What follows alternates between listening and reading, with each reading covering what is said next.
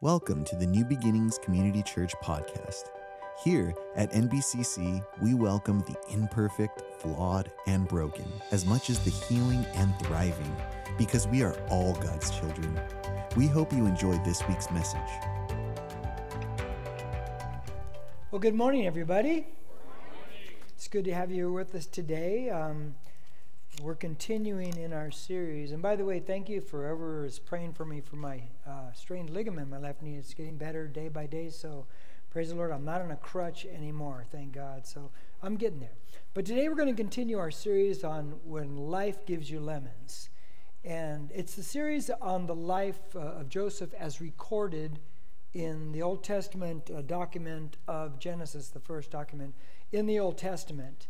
And today I want to take us into, and if you have your Bibles, Genesis chapter 39, you can turn there right now as I'm just introducing things here this morning. But the question really we're looking at, because we want to look at trying to stay positive whenever life deals us a negative. And when I say a negative, I'm not talking about when life is negative for an hour or a day. I'm talking about when you go through seasons when life is just sideways. How many know exactly what I'm talking about? Those are really tough times, and we all go through them. And if you say, I've never been through one, give it time, okay?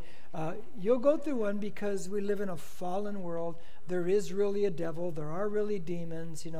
These things do happen. And so, what do we do in those times? And so the question I really want to ask today is, how does a person stay positive when life is filled with negatives in that season of life? And it's a very important question to ask and to answer, because we need to be ready for these things when they come upon us. Because how many know that these types of situations, let's call them trials, they just come on unexpectedly. And once they're here, right? And then here we go. So you got to be ready for them ahead of time, not when it finally happens in your life. Let me share it like this. And then I'm going to ask a question. About 7 years ago, the movie Everest came out. How many saw the movie Everest? Raise your hand. I just want to know how many like stuff like that besides me. Okay. You saw it? One person over here, 2 people here. There's only 5 of us going to heaven in this whole place right now. Okay, that's just it right now. So I like Everest. I've always been fascinated by the mountain.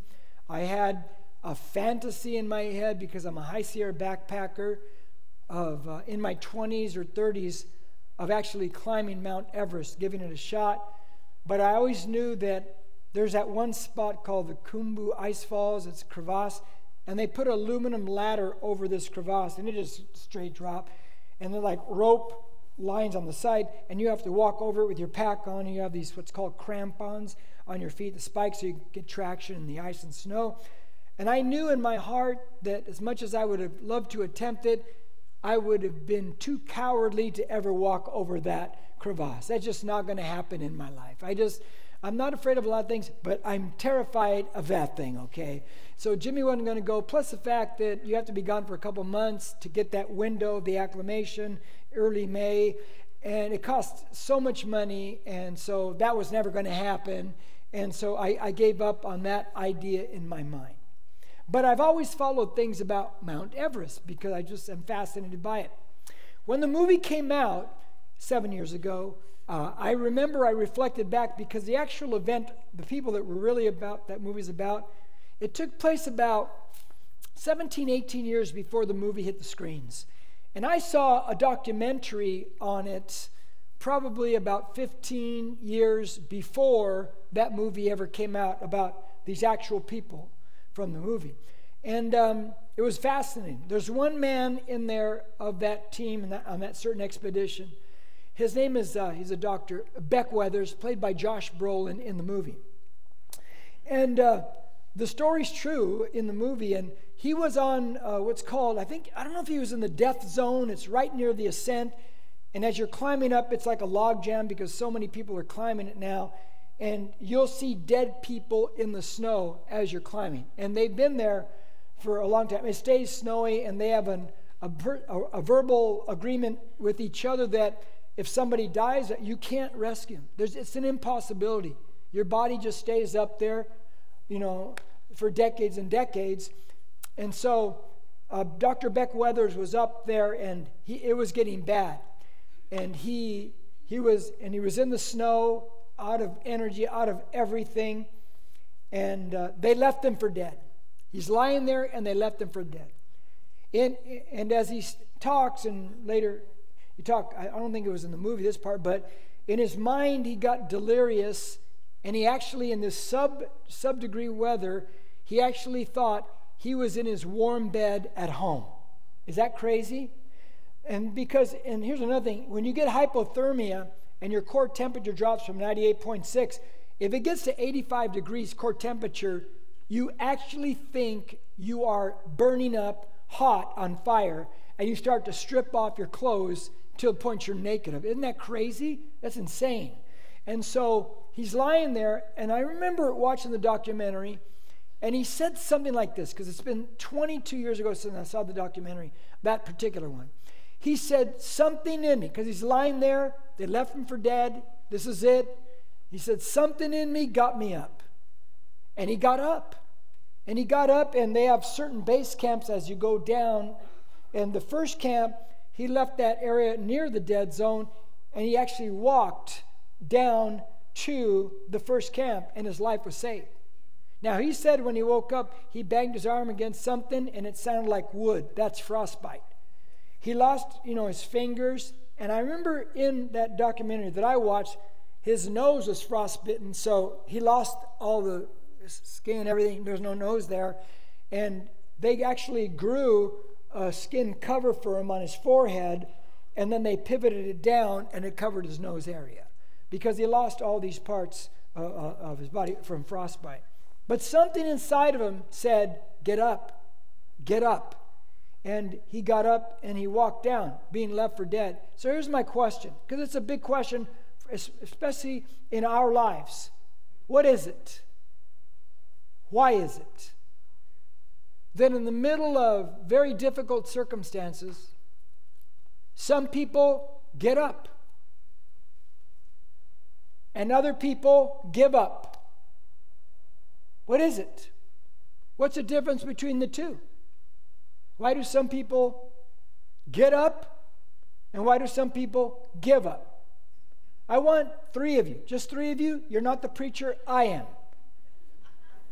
Raise your hand very quickly. You got 5 seconds.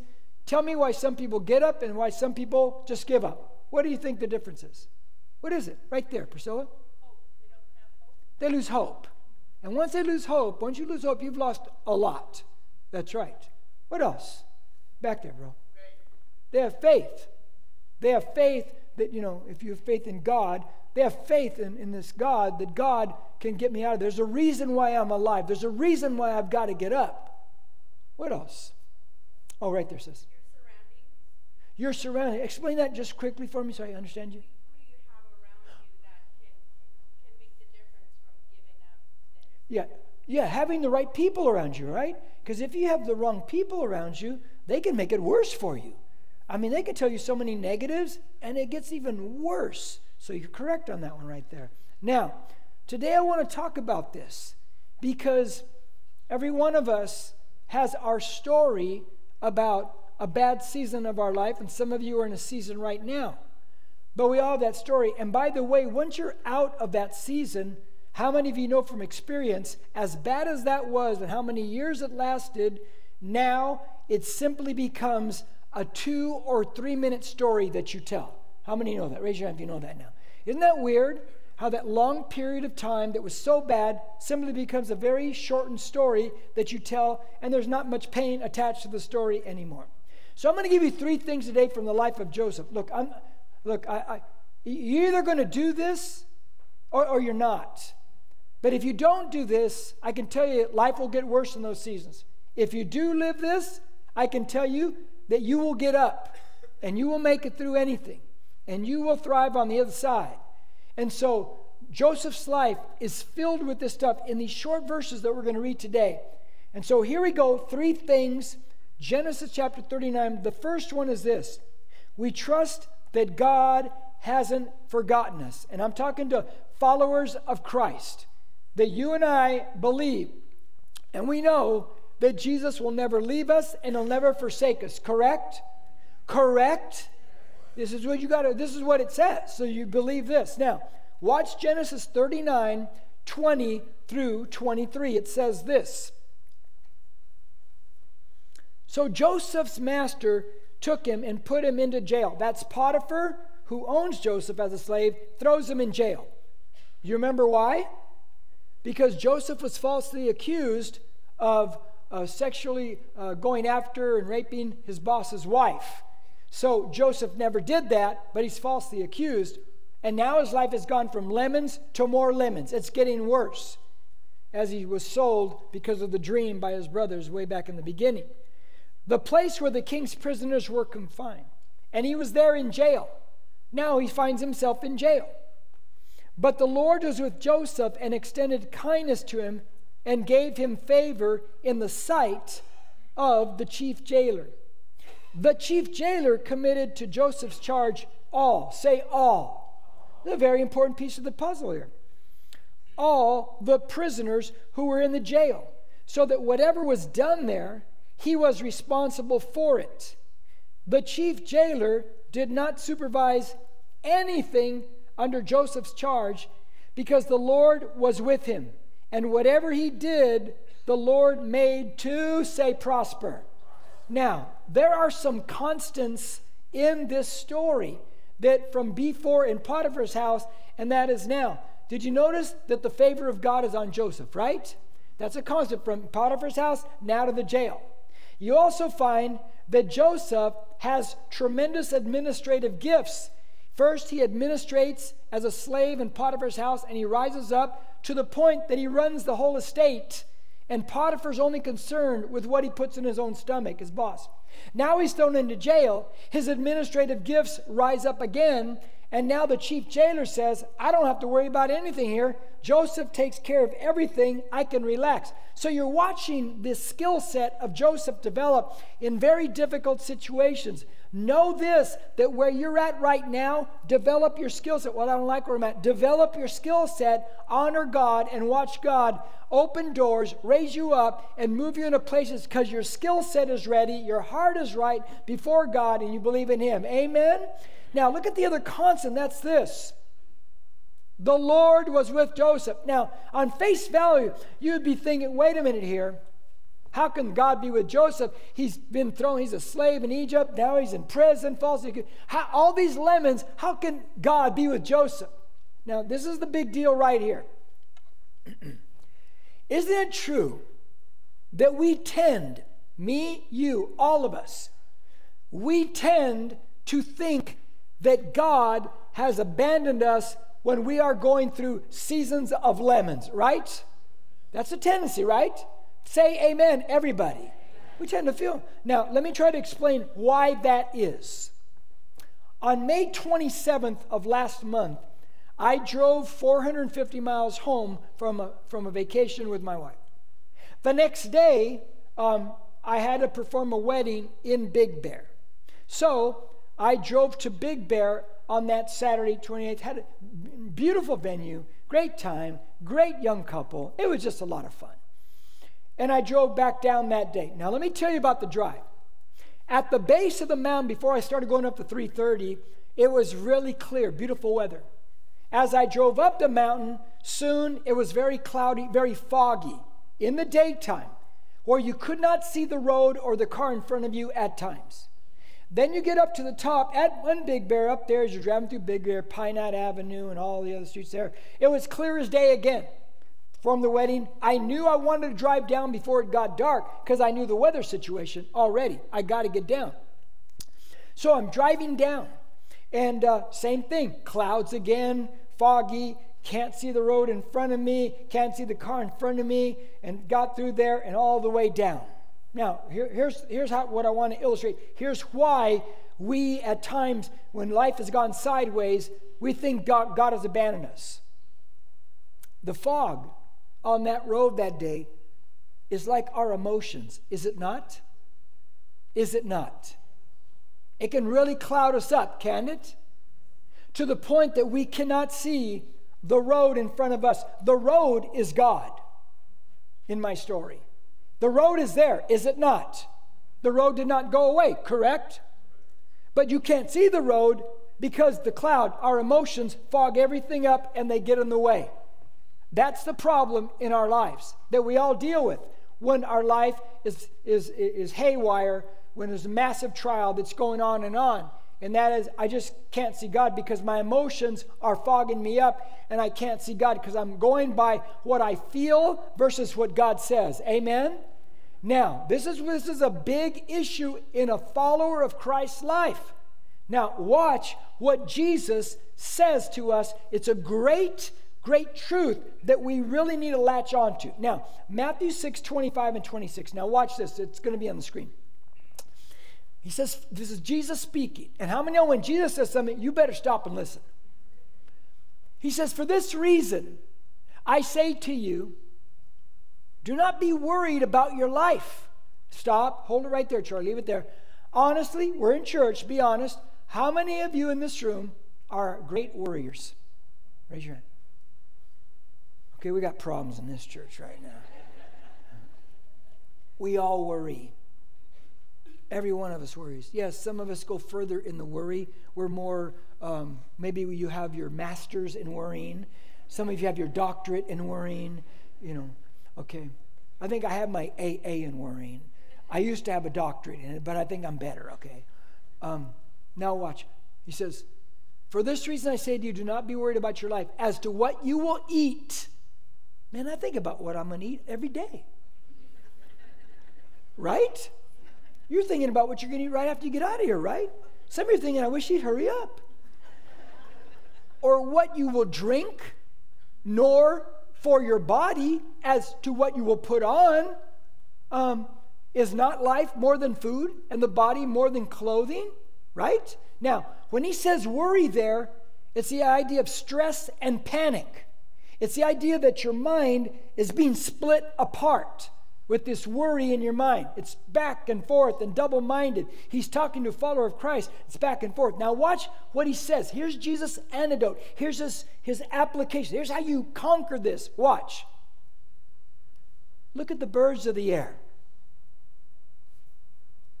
Really?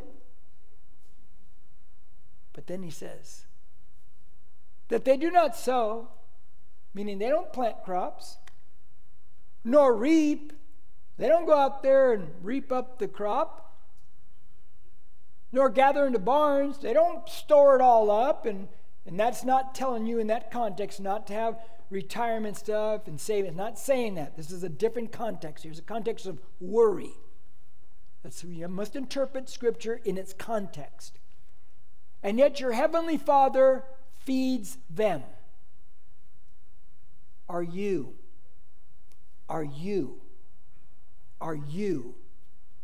not worth much more than they, the birds? Guys, question. Have you ever seen a bird on a wire or on top of a pole stressed out? Have you ever said, you look at that bird and the bird's up there going, I am so stressed. No. You know why? Because God has supplied stuff for them. They have to go get it, but God has supplied them. Look, how many have one of those little bird bath things in your backyard? I have a little one. I put water in there. I'm not drinking it, but I put it up. Who's prompted me to do that for these birds, But they drink it. So God has supplied. But here's the point of the whole, here's the meaning. And this is a big one. Guys, this is a big one. Because panic, worry, stress, are those emotions? Say yes. Okay. When Jesus says, look at the birds, I take care of them, are you not worth much more than they? Is that truth? Say yes. He is telling us this. Jesus is telling us this.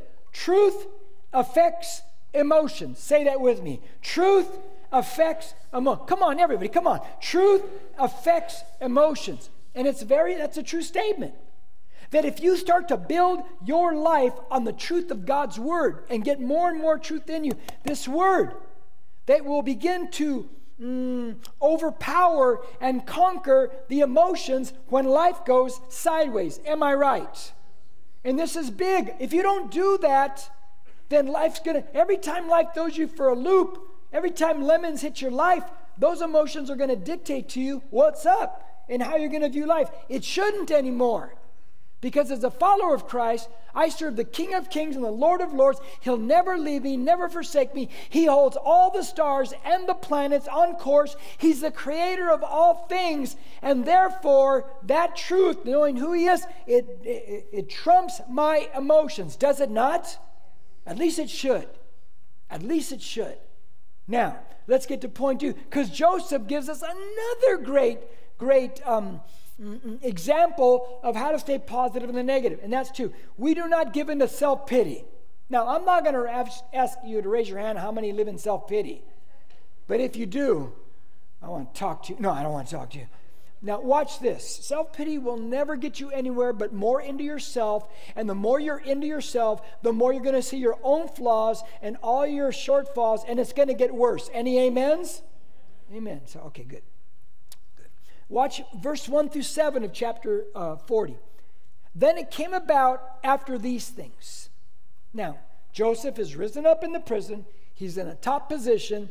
Even though he's an inmate, he's incarcerated. It says, the cupbearer and the baker for the king, that's Pharaoh of Egypt, offended their lord, the king of Egypt. Pharaoh is furious with his 2 officials, the chief cupbearer and the chief baker. So he put them in confinement in the house of the captain of the bodyguard in the jail, the same place where Joseph was imprisoned. That will play big time as the story unfolds in weeks to come.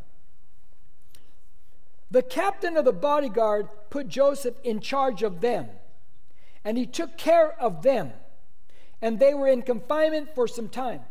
Then the cupbearer and the baker for the king of Egypt, who were confined in jail, both had a dream the same night. So the cupbearer and the baker for Pharaoh, now in prison, both have a dream the same night, and each dream with its own interpretation. When Joseph came to them in the morning and observed them, behold, they were dejected. He asked Pharaoh's officials who were with him in confinement in his master's house, why are your faces so sad today? Now, before I get into this, I've always wondered, and I will never know probably, what did the cupbearer and the baker do wrong that Pharaoh would throw them in prison? You ever think about that? Did the baker forget to make cinnamon rolls for breakfast? What went wrong? The garlic bread's burnt with his spaghetti? What went wrong here? They wind up in the same prison as Joseph. But did you catch what Joseph does in that prison when his life is nothing but lemons? He takes care of them, and also when they're dejected, he asks them, what's wrong? What's going on? What? Wait a minute. No, whoa. What does that even mean? It means that Joseph, like all followers of Christ, should choose care over comfort. Let me explain. How many times did Jesus and the gang, they were about to relax for the day, right? And then there was more need around them. And then he chooses to care for those people over his personal comfort. Now, I'm not telling you never to have personal comfort, because you got to take care of yourself so you can take care of other people. Amen? Now, but you do, as a follower of Christ, you're sensitive to the needs of others. You choose care over comfort. Sometimes it's going to make you uncomfortable in life, but you're to help that person over there. Amen to that one? Now, I want you to think about this. Joseph has been in a living hell, and yet he decides that he's going to help these 2 guys, and he's going to take care of them. He even asks them, how you doing? How you doing? Have you ever, how many of you have ever used that Philippians 4:13 statement, I can do all things through Christ who strengthens me? Raise your hand. I want to know how many of you ever, I can do all things. Say it. Raise them. Come on, I want to know. Okay, good. Now, but how many of you know the context of that verse? Because context is everything.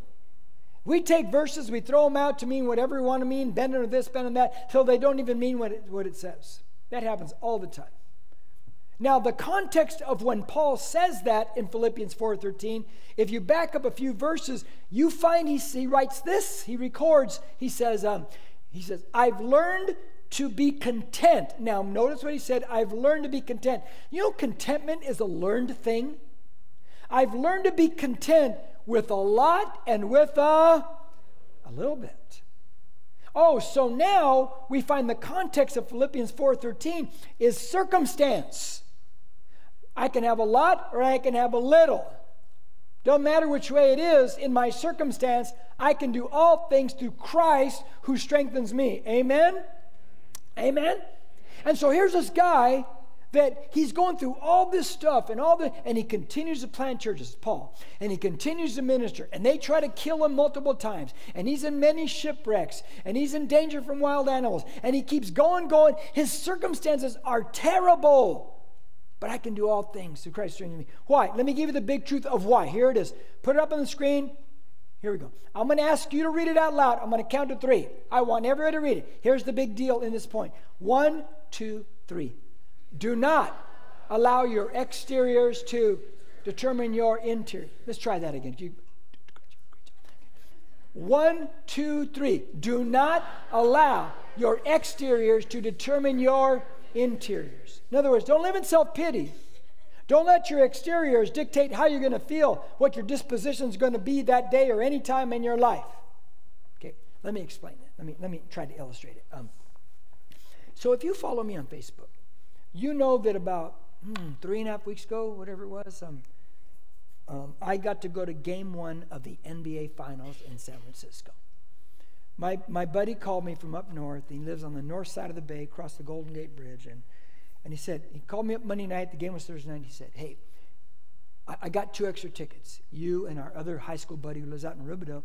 He said, you guys just fly up Wednesday, and we'll go to the game Thursday night. And then he says, we can go to the House of Prime Rib in San Francisco on Wednesday night. He sold me. And so, the tickets, and I asked Olivia, can I go? And, if you've checked airline prices right now, it's not fun, right? It's real expensive. Now, I had to get them the day before I'm flying, basically. So it was up there, but, it was worth it because he got a ticket for me up there at game 1. So we go. Me and my buddy, our high school buddy from here, we fly up. And we get there, and we go to game 1, and my friend from up north who invited us, he's got season tickets, row 4 at the game. He's really hurting for money. And he invited my real flesh and blood brother, Steve, to come up there, and Steve flew up the next day, and he sat with my buddy up there in the row 4 seats.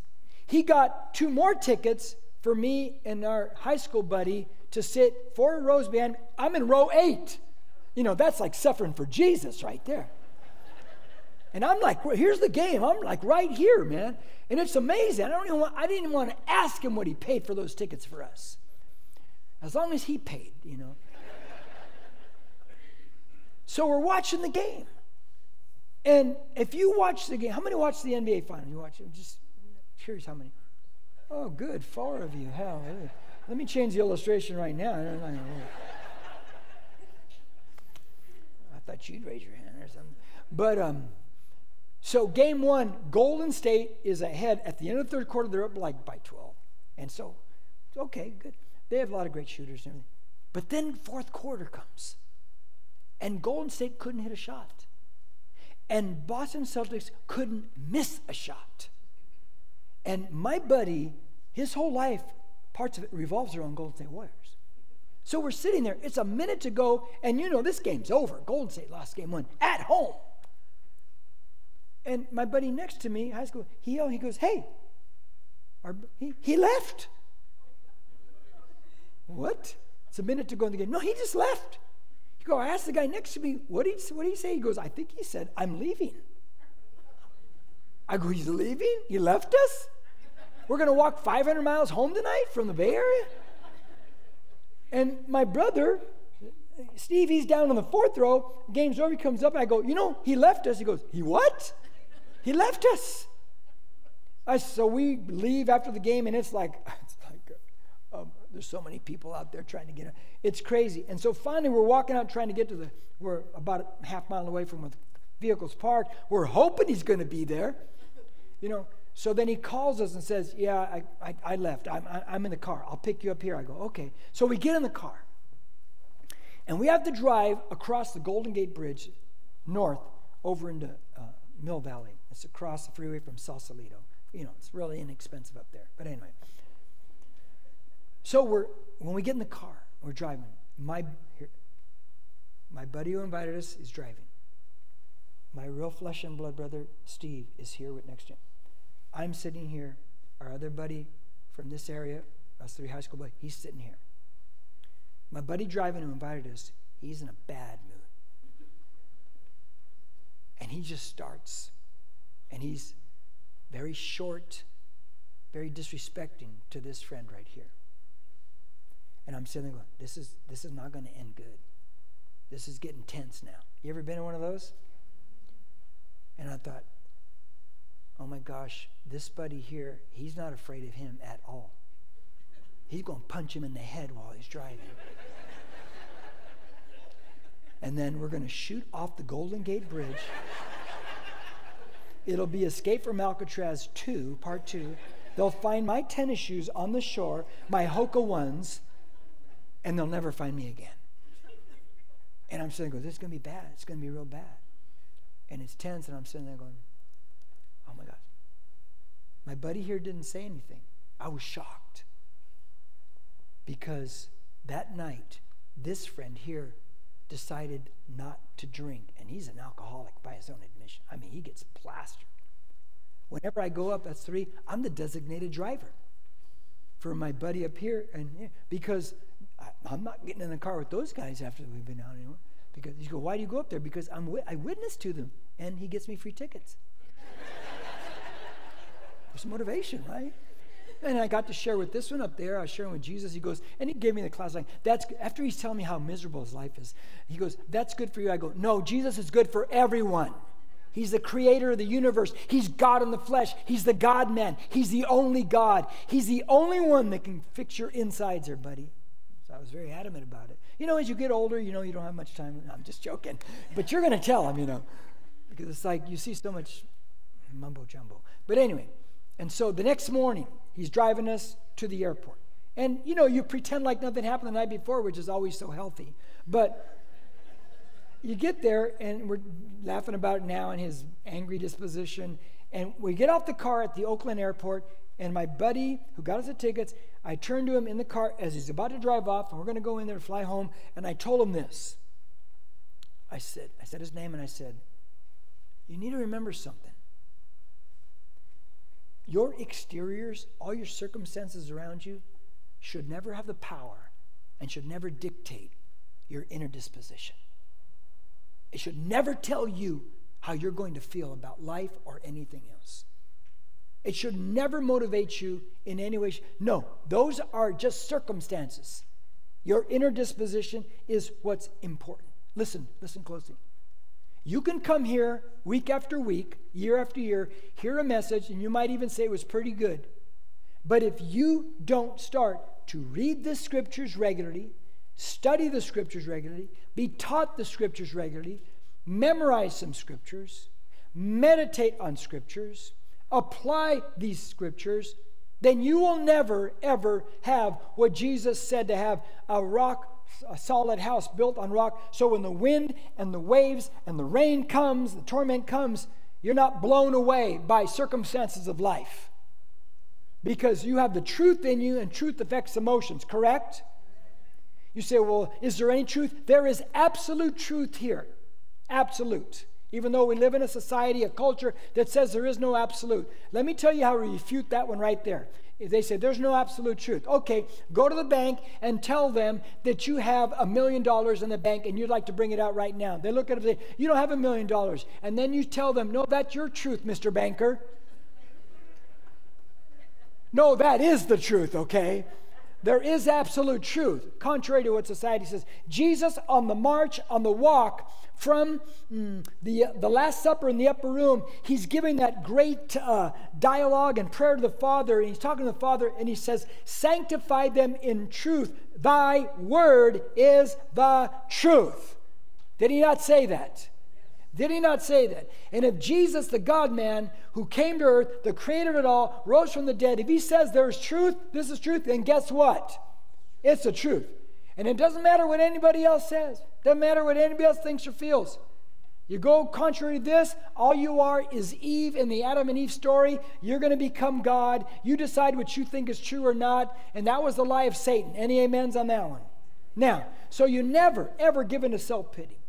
You never do that. You never let your exteriors determine your interiors. If you do that, you're always going to be up and down emotionally. And you can tell me, you don't know what I've been through. Well, you don't know what we've all been through. See, you build it on the solid word of God. Now, number 3, and this is a very important one as you build his life is illustrating great points for us. Look, number 3 is, we do not give up on the dream. Now watch verse 8. Then they said to him, because remember, these cupbearer and the baker have both had dreams, and it's troubling to them. Verse 8, then they said to Job, we have had a dream, and there is no one to interpret it. Then Joseph said to them, do not interpretations belong to God? Tell it to me, please. Okay. Do not interpretations belong to God? Tell it to me, please. Let me give you a couple sidebars to think about for those of you who like to think a little more. Have you ever thought about what Joseph, his idea of God is versus what the cupbearer and the baker's idea of God is? Joseph's in an Egyptian culture where they have so many false gods and so many false idols. They, Amun-Ra, Osiris, Iris, whatever they are, and all. It goes on and on and on. In fact, all the plagues of Moses that he brings on Egypt were all directed at one of their false gods. Did you know that?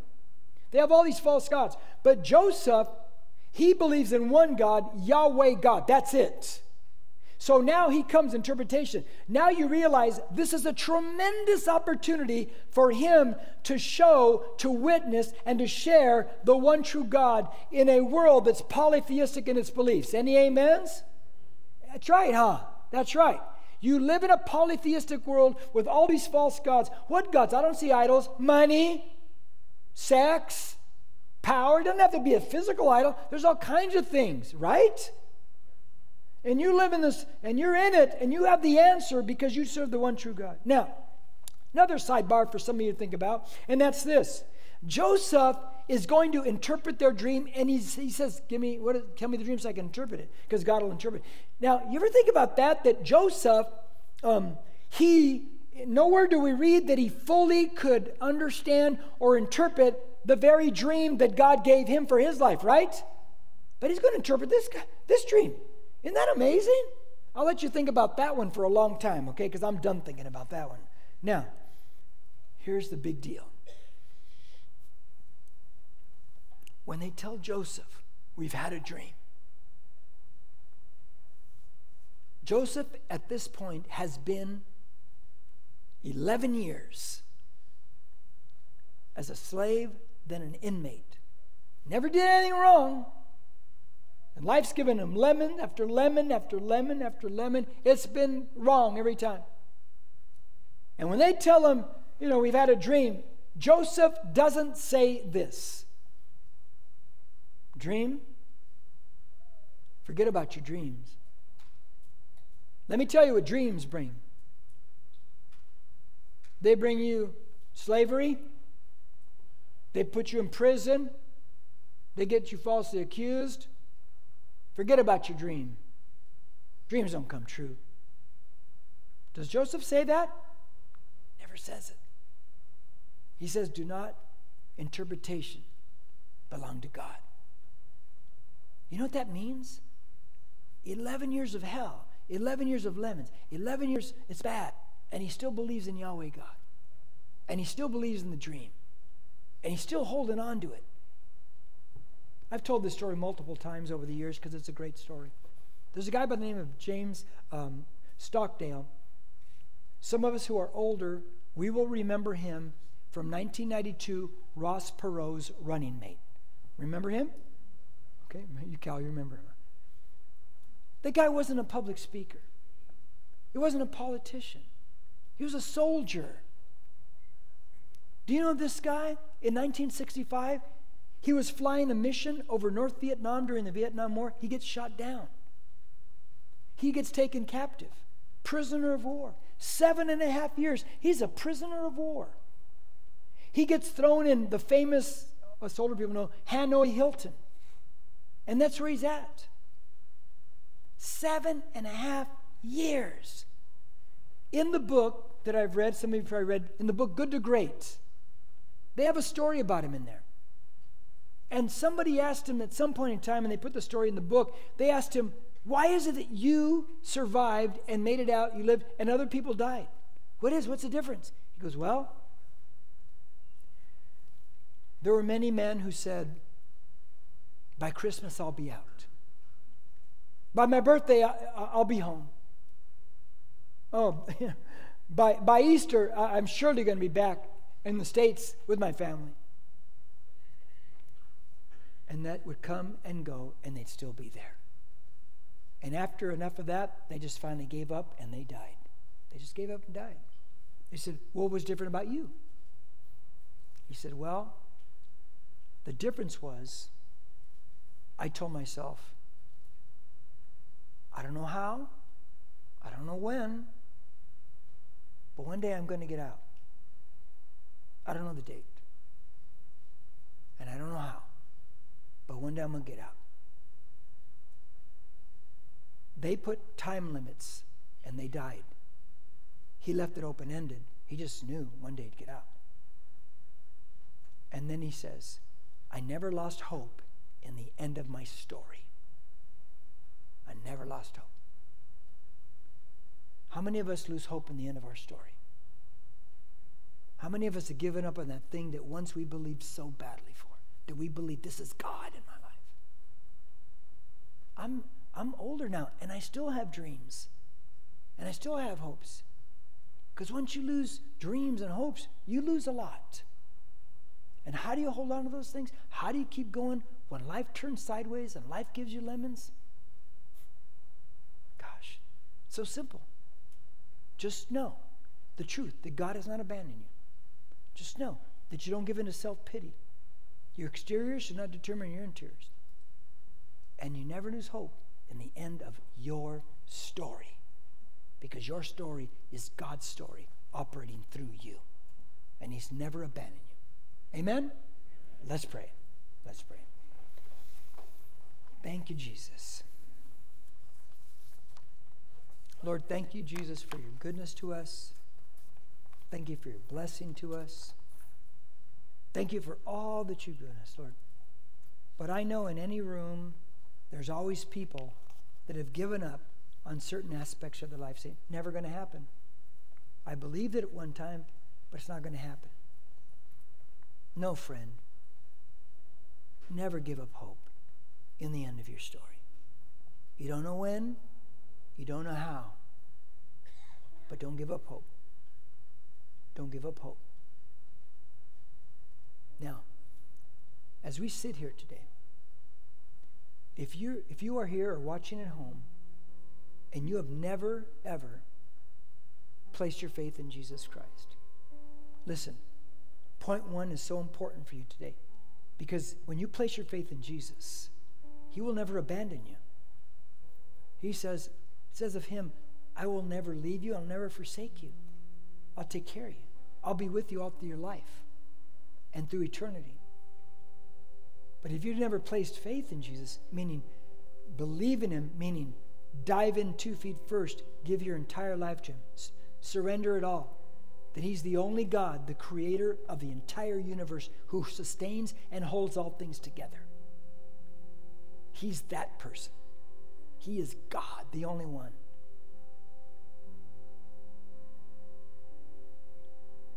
He came to this earth as the God-man to go to a cross And on that cross, as he allowed himself to be taken, beaten, bloodied, tortured, nailed, murdered, he carried our sins. He took the punishment for our sins. And then they buried him. He died. Then 3 days later, he rises from the dead, bringing forth new life, resurrected life. And this is what he offers every human. This is what he offers his creation. To be forgiven of your sins. To come into relationship with him. And to walk in a new life. Jim, you don't know, I'm stuck in this and this in the past. He offers you new life. New life. And he's got the power to create the new life in you and around you. But you must surrender. You must surrender to him. He's a loving God who will never take advantage.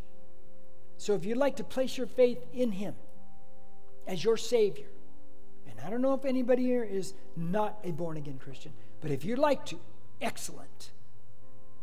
Or if you'd like to rededicate your life because you know you are not living for God, and you know better, and it's time to get it right. It's time to walk with him, with the one who loves you, will take care of you, will guide you, who saves you. If that's you, excellent. You want to rededicate your life. So, with that said, if you'd like to give your life to Christ, put your faith in him for the first time, or rededicate your life, I want you to do one thing between you, me, and God right now. Just open your eyes, look up at me right now. Just do it right now. I'm going to look out, look back at you. And once our eyes meet, you can close them, but do it right now. Do it now. God bless you. God bless you. God bless you.